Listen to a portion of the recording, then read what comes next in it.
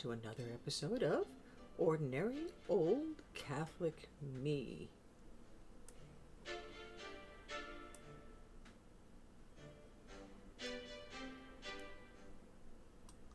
I'm sure you've heard the expression, life is hard and then you die.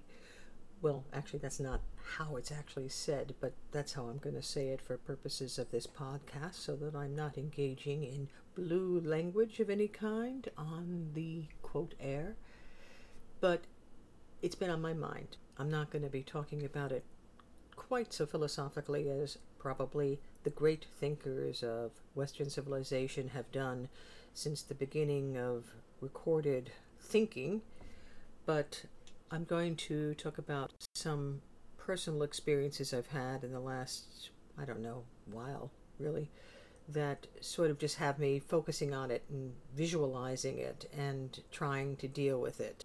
Even in the throes of the deepest of my youthful existential angst, I didn't really see the speed with which life would be passing.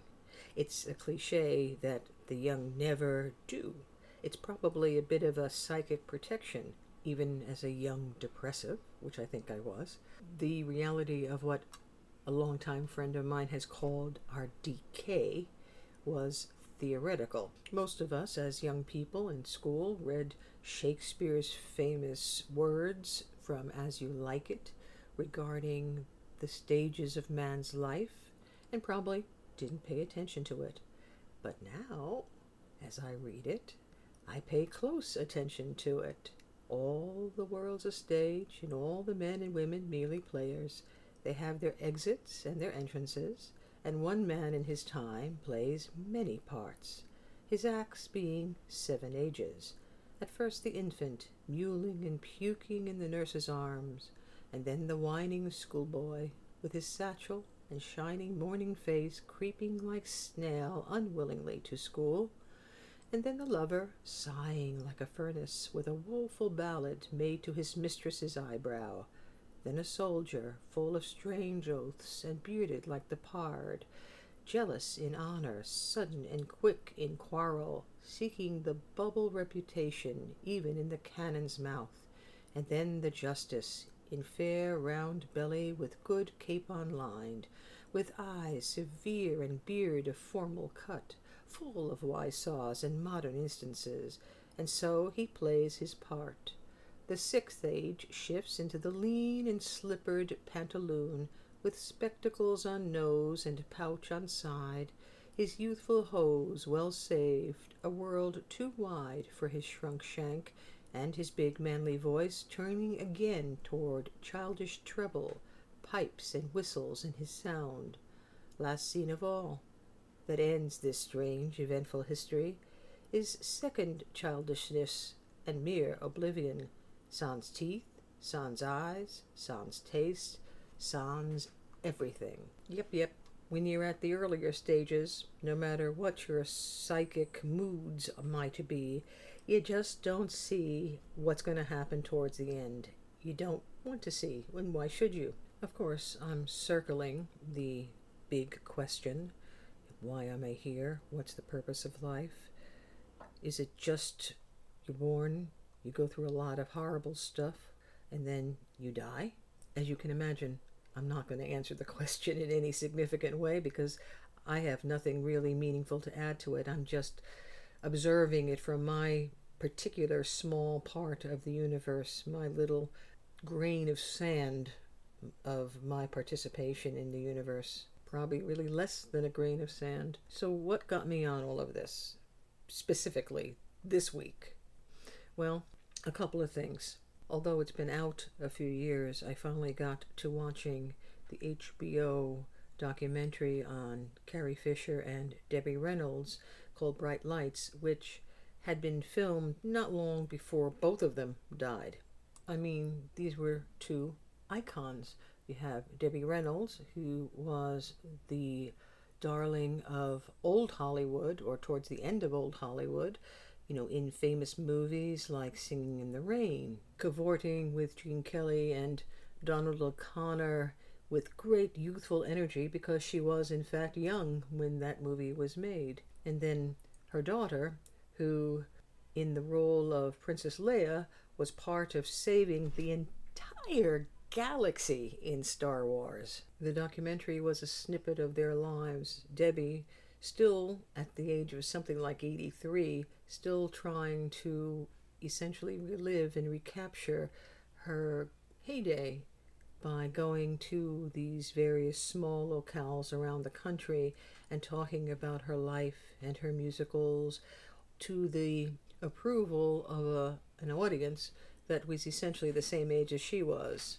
You'd say, well, she had a magical life, and in some ways that's the case, but she also had a life of, I believe, bankruptcy and loss, and a daughter, Carrie, who suffered from manic depression, or bipolar disorder now. But through all of that, while they were both young, you could put kind of a mask on the reality of life, the journey through the 7 stages of life. But what I was seeing on screen were 2 regular people puttering around their respective houses, which happened to be in the same compound and essentially next door to one another, almost as one. Just like any eccentric members of your family, Aunt Carrie and Grand Aunt Debbie, engaging in this sort of dance of parent and child when both parent and child are now old. The armor of fame, celebrity, achievement is now falling away. Also in this week and a half or so, I went to another Hollywood Bowl, which happily we got to do again this year after a 2-year absence. And it was another group of older performers, primarily the Tower of Power and Dave Koz, and they were really just blowing it out in terms of their work with the saxophones and the singing. It was life-affirming in the extreme. And then I heard just before the concert that another performer that I had just seen in July 4th, in fact, the first of the Hollywood Bowls that I went to this year, had suddenly died at his home in New Jersey. Also a saxophonist, also a longtime performer, and he had been really energetic at this show that I saw on July the 4th. I made some kind of a comment related to the fact that he was only, I think, 70 years old, and my companion at the bowl immediately kind of laughed at my tendency always to go to age and compare his age to my age and the consequences thereof related to all of us. This friend has known me since my 20s and my early existential angst days. I have to tell you that while I understood and still understand his amusement at me back when we were in our 20s and I was doing that sort of thing, I have a little bit of a harder time understanding how he can dismiss my concerns, and I don't mean he's dismissing it in literal terms, but still laugh at my sort of existential angst now that I'm a woman of a certain age, when we're all closer to the reality of the significance of that age and the limitations it inherently puts on our future. So then I come home from this Hollywood Bowl, this last one, and hopefully everybody who was in that show, Dave Koz and the Tower of Power, will remain well for many, many years. But I'm not able to sleep, so I turn on HBO again and I watch the documentary on Val Kilmer, a once incredibly athletic and beautiful young actor who had developed throat cancer, who's actually younger than me, and although the throat cancer may have been conquered, the radiation that he had completely destroyed his voice box and he has to talk through a tracheotomy tube. So you're confronted with this particular documentary. By the way, interestingly, and one of the things I found most fascinating is that Kilmer kept a video journal all of his life. So you basically have his entire lifetime on video. So again, what you're confronted with is the immense contrast between the young man, the up-and-coming young man, the man of success of sorts, although he was supposedly very difficult. It sounds like he just was a perfectionist, someone who was trying to get it right. But now you see him frail, old, no real trace of the handsomeness of his young days, trying to make sense of the life that he had and what's left going forward. So for me, it's really personal, because if I'm doing my counts on the 7 ages of man, I would say that I'm in the 6th stage. And aside from seeing celebrities, famous actors and actresses, reminding me that I just saw a photograph of Gene Hackman on Facebook, and although he is still quite handsome, he's also quite old. And so you see him at someplace between, the 6th and the 7th stage? So it's not like all that went before is meaningless, but it certainly doesn't have quite the impact now on one's life that it did back when you were young. It's history. And what you're facing now is something beyond, something more. I'm not necessarily here yet talking about the transcendent, but something big that you have to deal with, which is your own fragility that is right in front of you.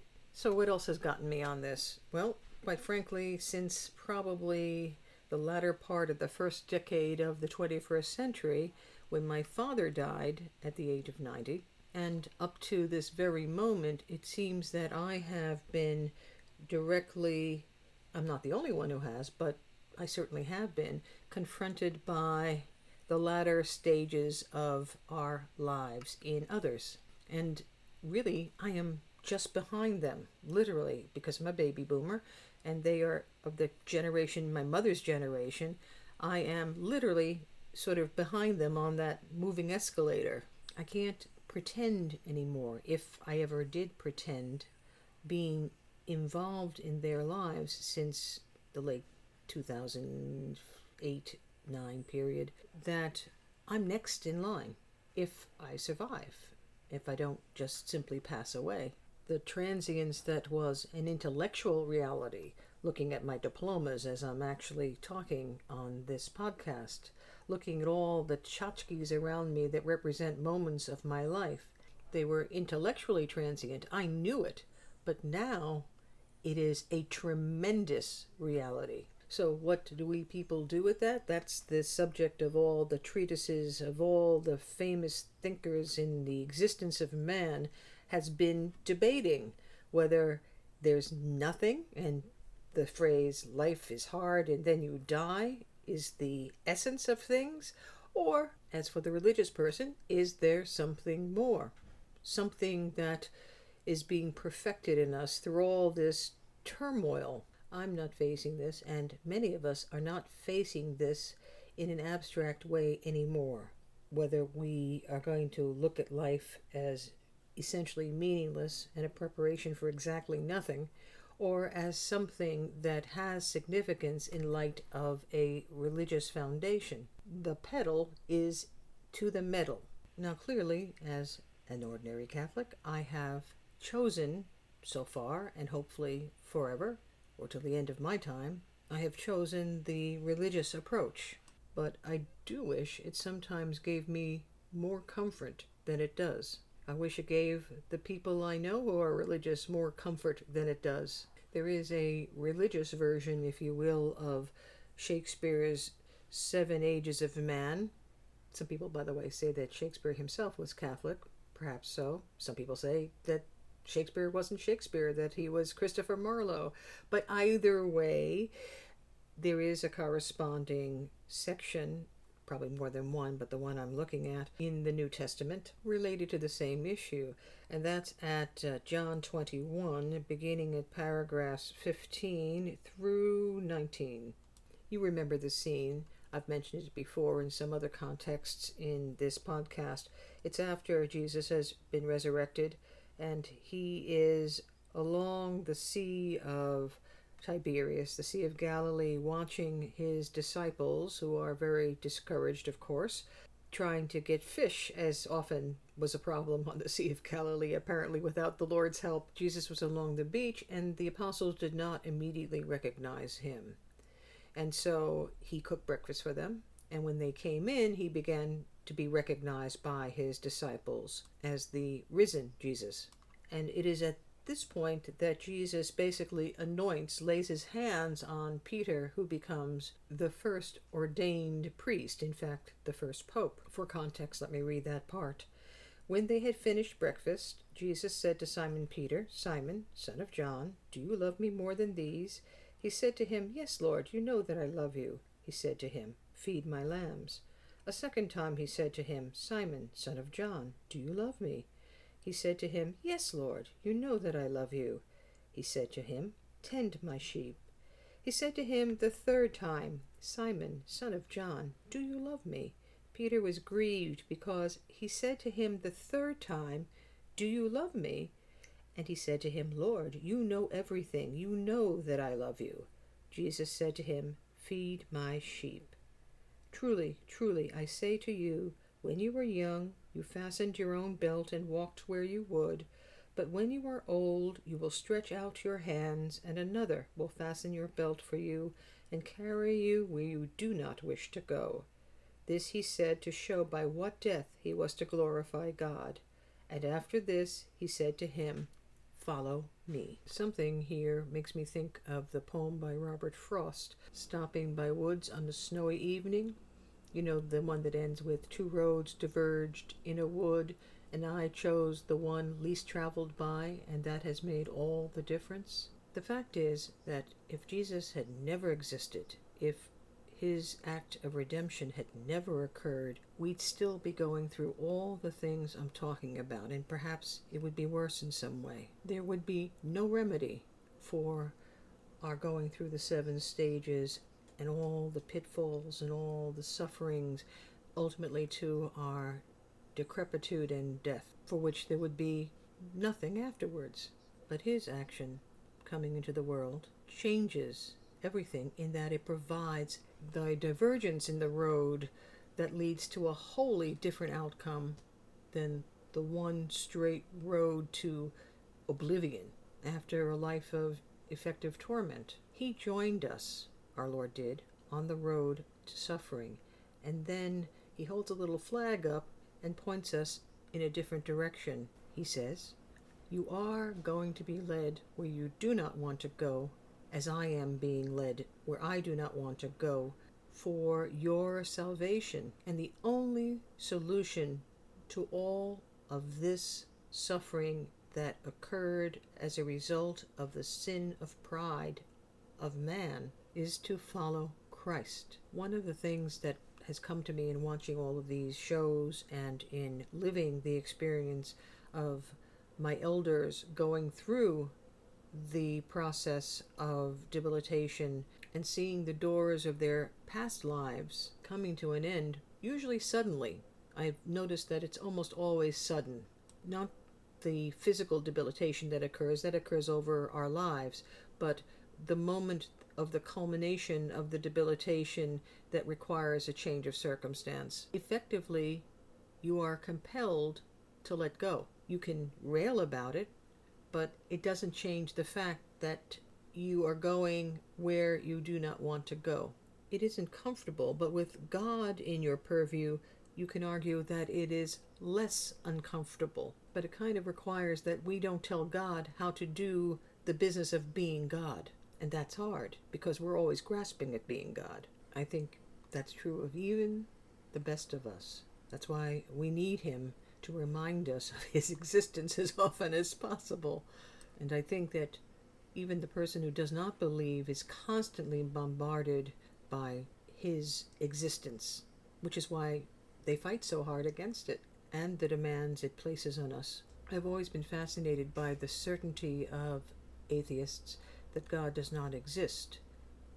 I wish I had the same kind of certainty of God's existence.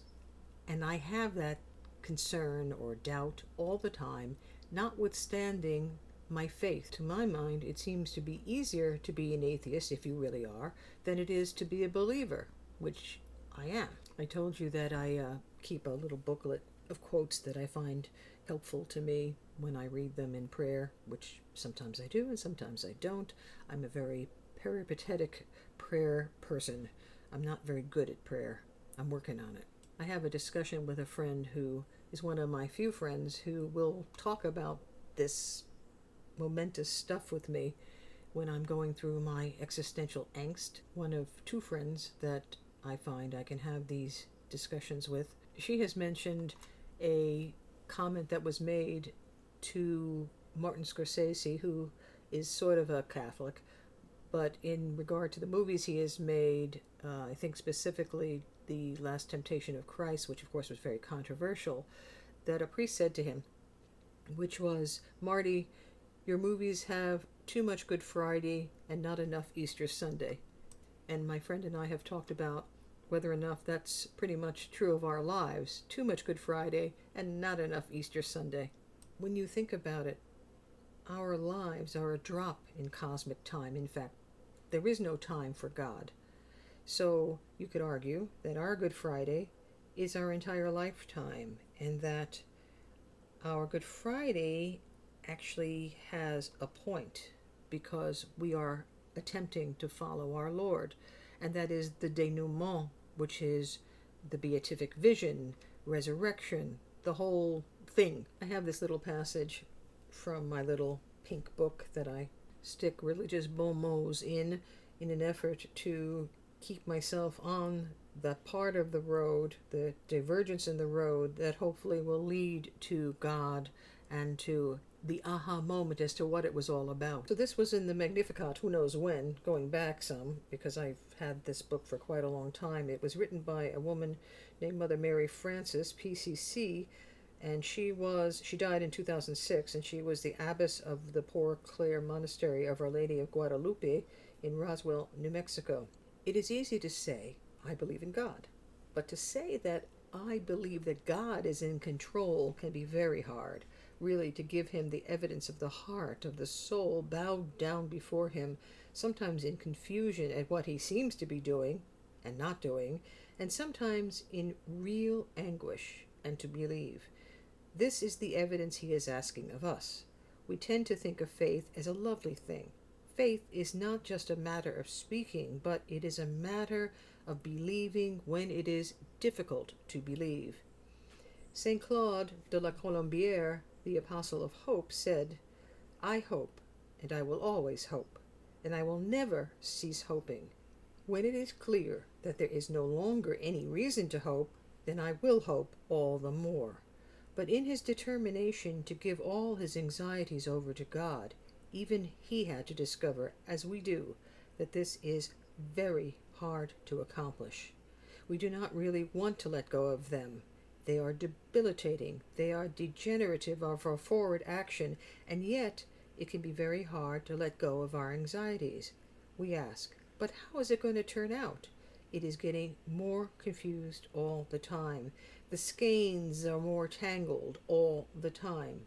Hope is such a strong thing, because it is hope in the face of almost everything not presenting human reason for hope. It's not like this solves the problem, because we're still going to debate it with each other and within ourselves. But I suppose, like Mother Teresa said, we just have to persevere. We have to remain faithful, despite what we see happening to others and what will happen and has happened to us. So, another program is at an end. Lots of questions, no answers really. Oh, well, there are answers, but the question is whether or not we're going to accept those answers and which of those answers we are going to accept. So, I leave you until next week, and I hope you're enjoying the program, and I hope you will make a comment or hit like or whatever you need to do to keep me encouraged in this vale of tears.